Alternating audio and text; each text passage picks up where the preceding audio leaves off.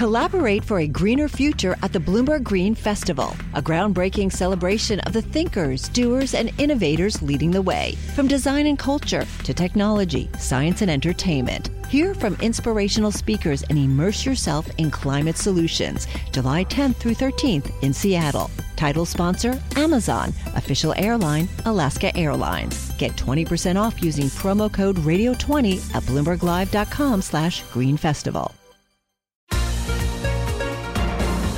Welcome to the Bloomberg P&L podcast. I'm Paul Sweeney along with my co-host, Lisa Abramowitz. Each day we bring you the most noteworthy and useful interviews for you and your money, whether you're at the grocery store or the trading floor. Find a Bloomberg P&L podcast on Apple Podcasts or wherever you listen to podcasts, as well as at Bloomberg.com. Right now, we are looking at markets that are slightly down, not perhaps down as much as some had expected after oil prices surged and continue to surge even higher, the most on record in the wake of the Saudi Arabian attacks on the attacks on the Saudi Arabian oil production facilities. Joining us now, Peter Cecchini, Global Chief Market Strategist at Cantor Fitzgerald. Peter, thank you so much for taking the time. Let's just start with, are you surprised that there isn't a more marked sell-off in U.S. equities in the wake of this disruption in oil production in the Middle East? Yes, Kate. Good morning, and thanks for having me. The reaction, I think, is about right. The broader markets are obviously off overall, somewhat, frankly, offset by the benefit to energy companies with the spike in oil prices. The spike in oil prices itself doesn't really come as much of a surprise to us. So our target for oil this year has been $50 to $55 on WTI, but we wrote recently that we expected geopolitical risk to come into play with spikes in oil between 60 and 65. And in fact, quite frankly, I think this would be a time to sell oil rather than to buy it. I think Aramco in particular has an incentive to cure this problem as quickly as possible. It may not be easy, but obviously they don't want to delay their IPO any longer than they have to. So market action seems to be about right in response to this attack. But for us, more broadly, we think, as we've been saying, we're sort of in the red zone for U.S. equities for other reasons. So, Peter, I know last week you wrote a note suggesting that the credit markets might be getting a little bit frothy. Give us your sense of what you're thinking there. Yeah, we've been careful not to overstate this, because one of the things that's been going on is the capital flows into U.S. high yield, really because there are very few places in the rest of the world that on a risk-adjusted basis you can get the kind of return that you can get in U.S. high yield. Default rates have been relatively low, about 2.1% for trailing 12 months. And, with $17 trillion of negative yielding debt, about $2 trillion of that being in corporates, the flows into high yield in the U.S. have been pretty strong, and couple that with the low default rates, until one sees cash flows starting to roll over, it's difficult to get bearish of high yield. However, the signs of froth are there. We're seeing pick toggle deals coming out, like the Core and Main deal recently. We haven't seen very many of those. I think there were one or two last year, but that tends to be a very market toppy kind of event, especially when they go to pay dividends to LBO sponsors. And so we're seeing that, and even just the issuance volumes of late have been gigantic, with, I think, last week probably the third or fourth highest on record, depending on whose data you look at. So I think the signs in terms of issuance volumes as well as the form of the deals are sort of singing to that froth, and it's just really, to me, a question of how much longer it can last. So then there is sort of a flip side to this, which is when you see froth in credit markets and a real robust demand, that typically is a positive for U.S. equities, at least in the short term. So do you view this as being potentially constructive, even if in the longer term, not great?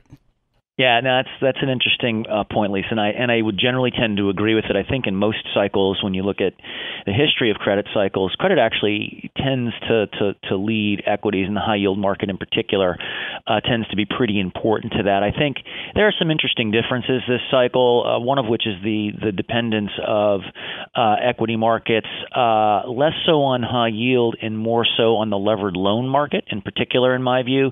And we're seeing some real signs of fraud there as well. You know, for example, 20% of the names in the levered loan index are now demonstrating interest coverage ratios below 1.5 and leverage above 7 times, which is really quite something.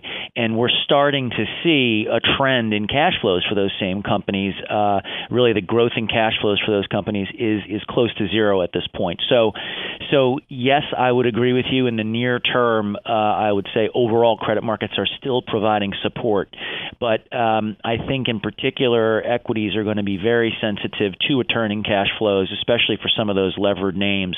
And we're starting, at least in the form of the second derivative of cash flows, starting to see that rate of growth slow considerably. Peter, thanks so much for joining us. Peter Cecchini, Global Chief Market Strategist for Cantor Fitzgerald, joining us on the phone.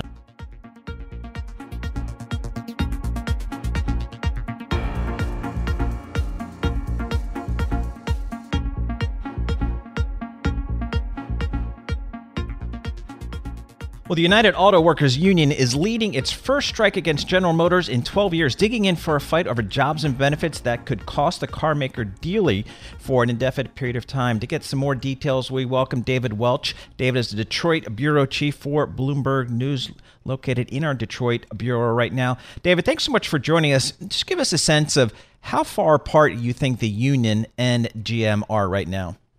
There's a key issue here that I think really has them apart by quite a bit, and that is the use of temporary workers. GM wants more of them because they get paid less, they have weaker benefits, they do cut their labor costs overall, but you can also get rid of them much more easily if there's a downturn, so it kind of makes the workforce flexible. They want they want more, and the UAW wants not only fewer of them, but they want a path to make those people permanent employees. So there's not a lot of middle ground there. Someone's going to have to give on that one. GM had made an offer over the weekend that had pretty hefty raises, a nice signing bonus. They're going to hire more than 5,000 new workers. So there's some job security in there. It was a pretty nice offer to start with, but that one issue, I think, is going to be a big sticking point for them. You know, I'm looking right now, General Motors share price down 3%, and I'm wondering why the union is doing this now. I mean, sort of what catalyzed this strike? Well, you know, the labor agreement expired over the weekend, and this is kind of the one shot in 4 years they have to go out on strike and get a really good deal. There's a lot of pent-up anger over the plant closings that GM announced back in November. That's 4 plants, including a very big one in Lordstown, Ohio, that President Trump has taken a personal interest in. So there was a lot of anger there, especially when you have GM putting out near-record profits 3 years in a row, and actually affirming guidance that they might hit that number, something close to that profit number again this year. So you have a prosperous GM, plant closings, and the workers are already pretty angry. They want a piece of the record profits, even if we are possibly headed into a downturn. And this is their one chance to get a piece of those profits while the company still has a lot of money. So that's the lever they're pulling at this point in time. So, David, what's the sense here early days of this strike? Is this something that is expected to drag on for a long period of time, or can this be a relatively quick issue? Honestly, I think this will last maybe a week because GM did, with their first offer that the union really won't talk about yet, but GM made public, they did address a lot of the issues. And those issues, things like pay, things like investing a lot of money in plants that GM announced as part of this that they were going to invest $7 billion in their U.S. plants over the next 4 years, that the Lordstown plant will not get a vehicle to build, but they would make a battery plant. They would build an electric vehicle battery plant in Lordstown, and that would hire some of the workers who have not transferred out of there already. And the plant in Detroit that was at risk of being closed is also going to get a vehicle to build. So there were a few bones in there for the workers who were waiting to see what their fate is going to be. But these other issues could take some time. And look, there's also a bit of vaudeville here. The union negotiators have to show the rank and file, who, by the way, they have to vote to ratify the deal. They got to show them that they're putting up a good fight, and a strike is a way to do that. Yeah, and so I thought that part of the story was pretty interesting, the piece that you wrote. I do have to wonder, though, it's been 12 years, right? This comes up every 4 years that they have to negotiate a new contract. This time is different, and they're going to dig their heels in. And you said that part of what's the backdrop here is the record profits and the fact that General Motors has been closing some plants. But you also, in the story, pointed to a corruption scandal plaguing the UAW as part of what is sort of setting the stage here. Can you give us more color on that? Sure. So there's been a corruption scandal at the union that's gone back for well over the past year. And it started at Fiat Chrysler. On both sides, union and management, people have been indicted and convicted, basically giving union leaders graft out of a union training fund in exchange for giving Fiat Chrysler a more lenient contract. That investigation has moved to GM. It's slightly different in that the union leaders, including past President Dennis Williams and current President Gary Jones, are being accused of stealing money from union charity funds and community activism funds and the general fund for this lavish lifestyle they led in Palm Springs, California, renting villas for a month or two, expensive cigars, expensive scotch, kind of crazy stuff. So the union and everybody, even some of the let's call them analysts who watch the union, say that won't really play into this, but I think it does. I think when members don't trust you, you've got to drive a hard bargain to get a deal ratified, because the membership is going to be looking at any deal, really scrutinizing it, saying, okay, do we trust these people? They're stealing our money to buy Macallan 18 and some good cigars. Yeah. Why would I trust them to get me a good deal? They've got to drive a really hard bargain here. David Welch, thank you so much for being with us. David Welch is Bloomberg's Detroit bureau chief, talking about that GM news, the first strike of the labor union in 12 years.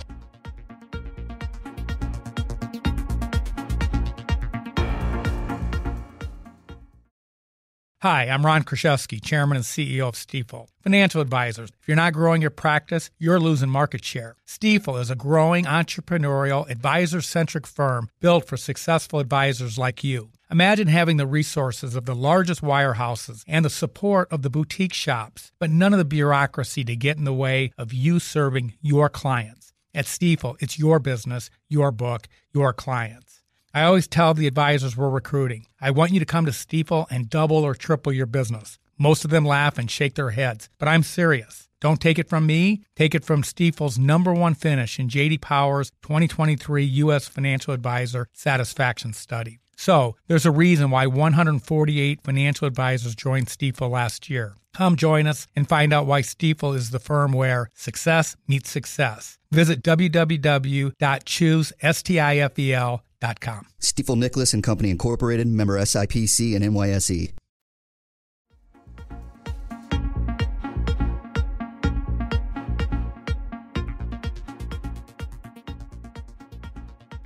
There is that surge in oil prices that we're seeing today. In Brent crude, at one point, it was the most on record, reaching the highest levels since May, but jumping more than 11%. The question is, how long will this disruption in oil production out of Saudi Arabia last? What will be the implications for the Middle East in terms of Iranian relationships with the U.S. and Saudi Arabia? To help us understand, let's bring in John Kilda, founding partner of Again Capital. So, John, let's just first get your impression of how much oil prices are rising. Do you view this as a temporary blip or something that has longer lasting legs and potentially even a higher leg up? Well, I think the response has been somewhat measured, even though it was the biggest jump since the invasion of Kuwait by Iraq back in the day. We're going to have to see how quickly the Saudis can get the situation under control. They're claiming that they can get a good portion of the production back online, and they're also claiming that they'll be able to supply everyone as needed out of available inventories that are in the country. The big thing to watch from here really is what the response is going to be. It seems now that the U.S. and a few moments ago the Saudis themselves are accusing Iran of having done this. And it's hard to believe that the Saudis won't respond or the U.S. won't help them respond. But if they don't, you're going to look incredibly weak. So it seems to me that they'll be vulnerable to more attacks and that the security premium in prices is only going to inflate. John, as someone who follows these markets closely, are you surprised at how much this facility, again, one of the largest facilities in the world, maybe the largest facility in the world, how susceptible it was to attack? Yes and no. Look, to the extent it was cruise missiles coming from Iran, if that's the case, you would have think they should have been picked up by some kind of anti-missile defense that the Saudis have purchased from the U.S. Drones are almost impossible to stop, and the Saudis are particularly bad at it. This is not the first drone attack, I think, as most people know, on Saudi infrastructure that has occurred. It's been going on for months. And the Saudis have really done nothing about it, which I have found remarkable. They tried to put more pressure on the Houthis in Yemen and do other things, but for the most part, as far as a direct response goes, there's been nothing. So this day was almost inevitable. But if you look at the satellite imagery, you can see there is unbelievable precision in where these round tanks that they have there that store the oil got penetrated. Almost the exact same spot in each tank that are in a row together. So high level of sophistication, and certainly for all the money the Saudis spend on their defense, they should have had some kind of anti-missile technology in place here. So it's a remarkable failing on their part. So, John, I want to go back to what you were saying about how the response in markets has been somewhat muted, especially given the backdrop you were just talking about, which is sort of a lack of protection on the part of Saudi Arabia against an attack like this. I'm just trying to understand the counter argument to that there's lots of production that can be increased elsewhere, and that, the U.S. can increase shale production. This will offset any decline in production out of Saudi Arabia. What do you say to that? I think that's partly right. I mean, as far as there being any kind of, spur of the moment U.S. shale response, that I don't buy that at all. I mean, they're not built that way. We don't, our guys don't necessarily, and gals don't necessarily dial up and down the production in reaction to price. As we all know, they just plod along, pump as much as they can, and deal with the prices as best they can. There is spare capacity out there, though, because of what OPEC and Russia have done to try to curtail the price slide. So we know Russia has spare capacity, UAE, some of the other countries. Also, two of the other levers that are out there arguing against a greater price increase is certainly the existence of all the strategic petroleum reserves around the world, and China in particular, which has almost 2 years' worth of supply to cover a complete cutoff of Saudi supply to China. So, we're sort of well banked in terms of oil supplies for now. The problem you have, though, is that this turns into any kind of sort of hot war. And it's also remarkable, Lisa, if I could just say quick, the fact that these prices aren't up as much more in light of the fact that we have already lost Iran and Venezuela oil to the global market as well. So it shows you just how sloppy the situation has become supply-wise in the face of diminishing demand, as we were speaking about a few weeks ago.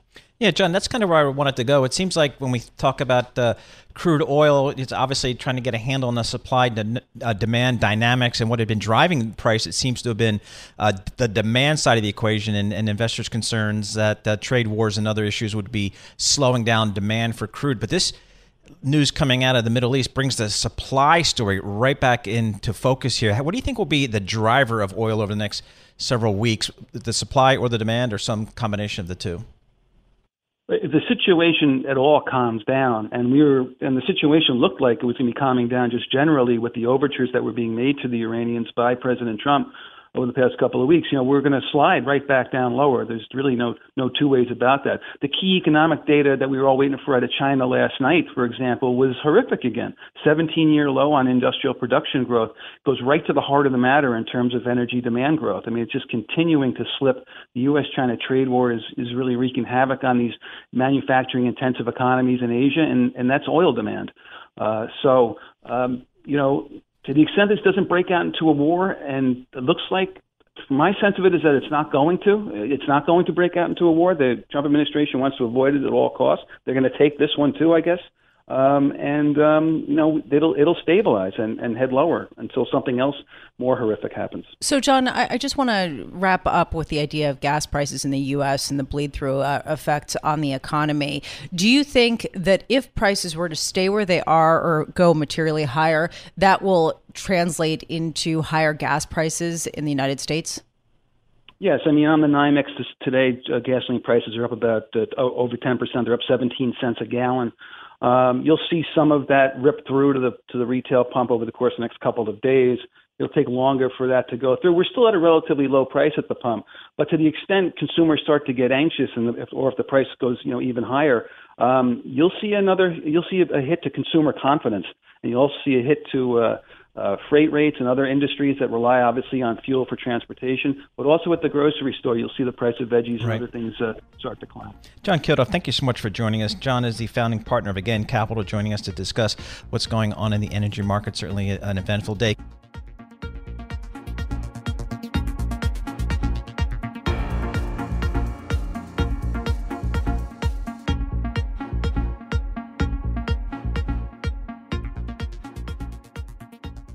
Well, the ongoing trade dispute between the U.S. and China is whipsawing currency markets around the globe, presenting hedging challenges for a whole host of companies. To get a sense of how some of these companies are managing that currency risk as well as their cash overall, we welcome our next guest, Wolfgang Koester. Wolfgang is a senior strategy officer at Kyriba, based in Phoenix, Arizona, but joining us here in our Bloomberg Interactive Broker studio. So, Wolfgang, thanks so much for joining us. My pleasure. Again, one of the issues with the uncertainties presented by the U.S. and China trade issues is currencies. Give us a sense of how well you think companies are managing their currencies, their currency risks.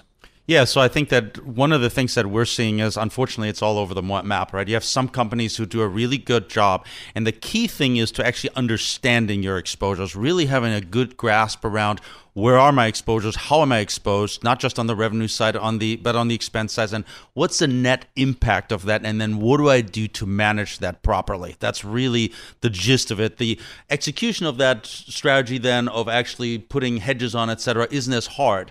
So as we see these companies doing it, the ones who are doing it well are the ones who are ahead of the game. I want to talk a little bit about your company because I find it really interesting and it sort of builds on what we've been hearing a lot. Basically, you do liquidity management for companies, right? Correct. And what that means is helping them manage their cash and risk as well as just in general operations. And it's the software that you provide. And I'm just wondering, why is this such a growth area that companies are increasingly outsourcing some of the basic functioning of the way they run their businesses to software such as yours? Yeah, I think that it's an evolution really over time of how things are going. And quite frankly, treasury and finance are often the later parts to the stages than sales organizations and marketing organizations are. So like you've seen Salesforce. this exactly like a Salesforce. They're typically in the forefront. Finance more conservative and a little bit more difficult to open up to that, because what you have to do when you help companies at the very basis of it, you have to help them get at their data, and that's a really tough thing to do.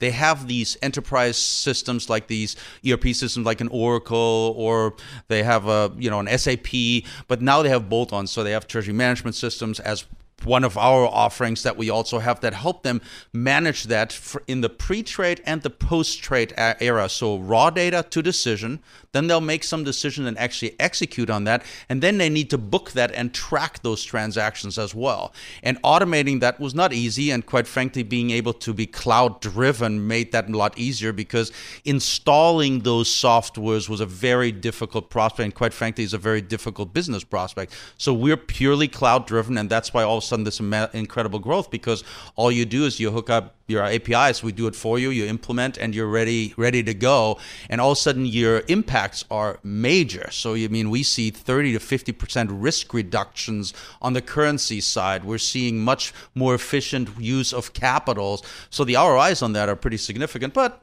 sometimes it's harder for people to say, well, my great Excel spreadsheets or my process is good, but that's what it kind of is. That's kind of where I wanted to go. Like, if I think about, the world is becoming a smaller place, arguably through technology, global trade, despite some of the moves against global trade. So even small and mid-sized companies have international exposures. do you find some of these mid-sized companies, do they know what they're doing when they're hedging? I mean, when I think of Microsoft, I'm sure they've got 100 people thinking about hedging in their finance department, but I think some of these small and mid-sized companies, it's probably a black box for them. What's your experience been there? You're absolutely right. And the difficulty for these mid-sized companies, and we see there as a major growth area for ourselves as well, is you really you require all these different disciplines. So from let's say a risk management on the foreign exchange side, you need really understanding purely accounting. Then from that, you go to really financial risk management, and then you need to understand the markets. You need to understand how to actually execute those things.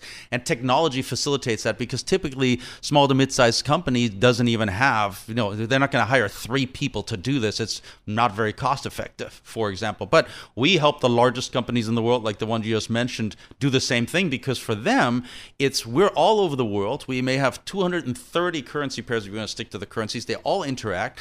And even if they hired 100 people to do it, the technology tells us split a second. If you have 100 people doing it, it'll still take you 4, 5, 6 hours to do. Now you're right at the pulse of it. So as we do talk about the currency fluctuations and which companies are sort of able to better weather some of the less predictable fluctuations that we see emanating from tweets, which companies do you sort of hone in on as the potential benefactors, frankly, of a lack of volatility in the wake of that? Yeah, so I think you have a few different categories. Let's start with, as an investor, first of all, if I want to stay out of this, I'm going to look at companies that are not very international.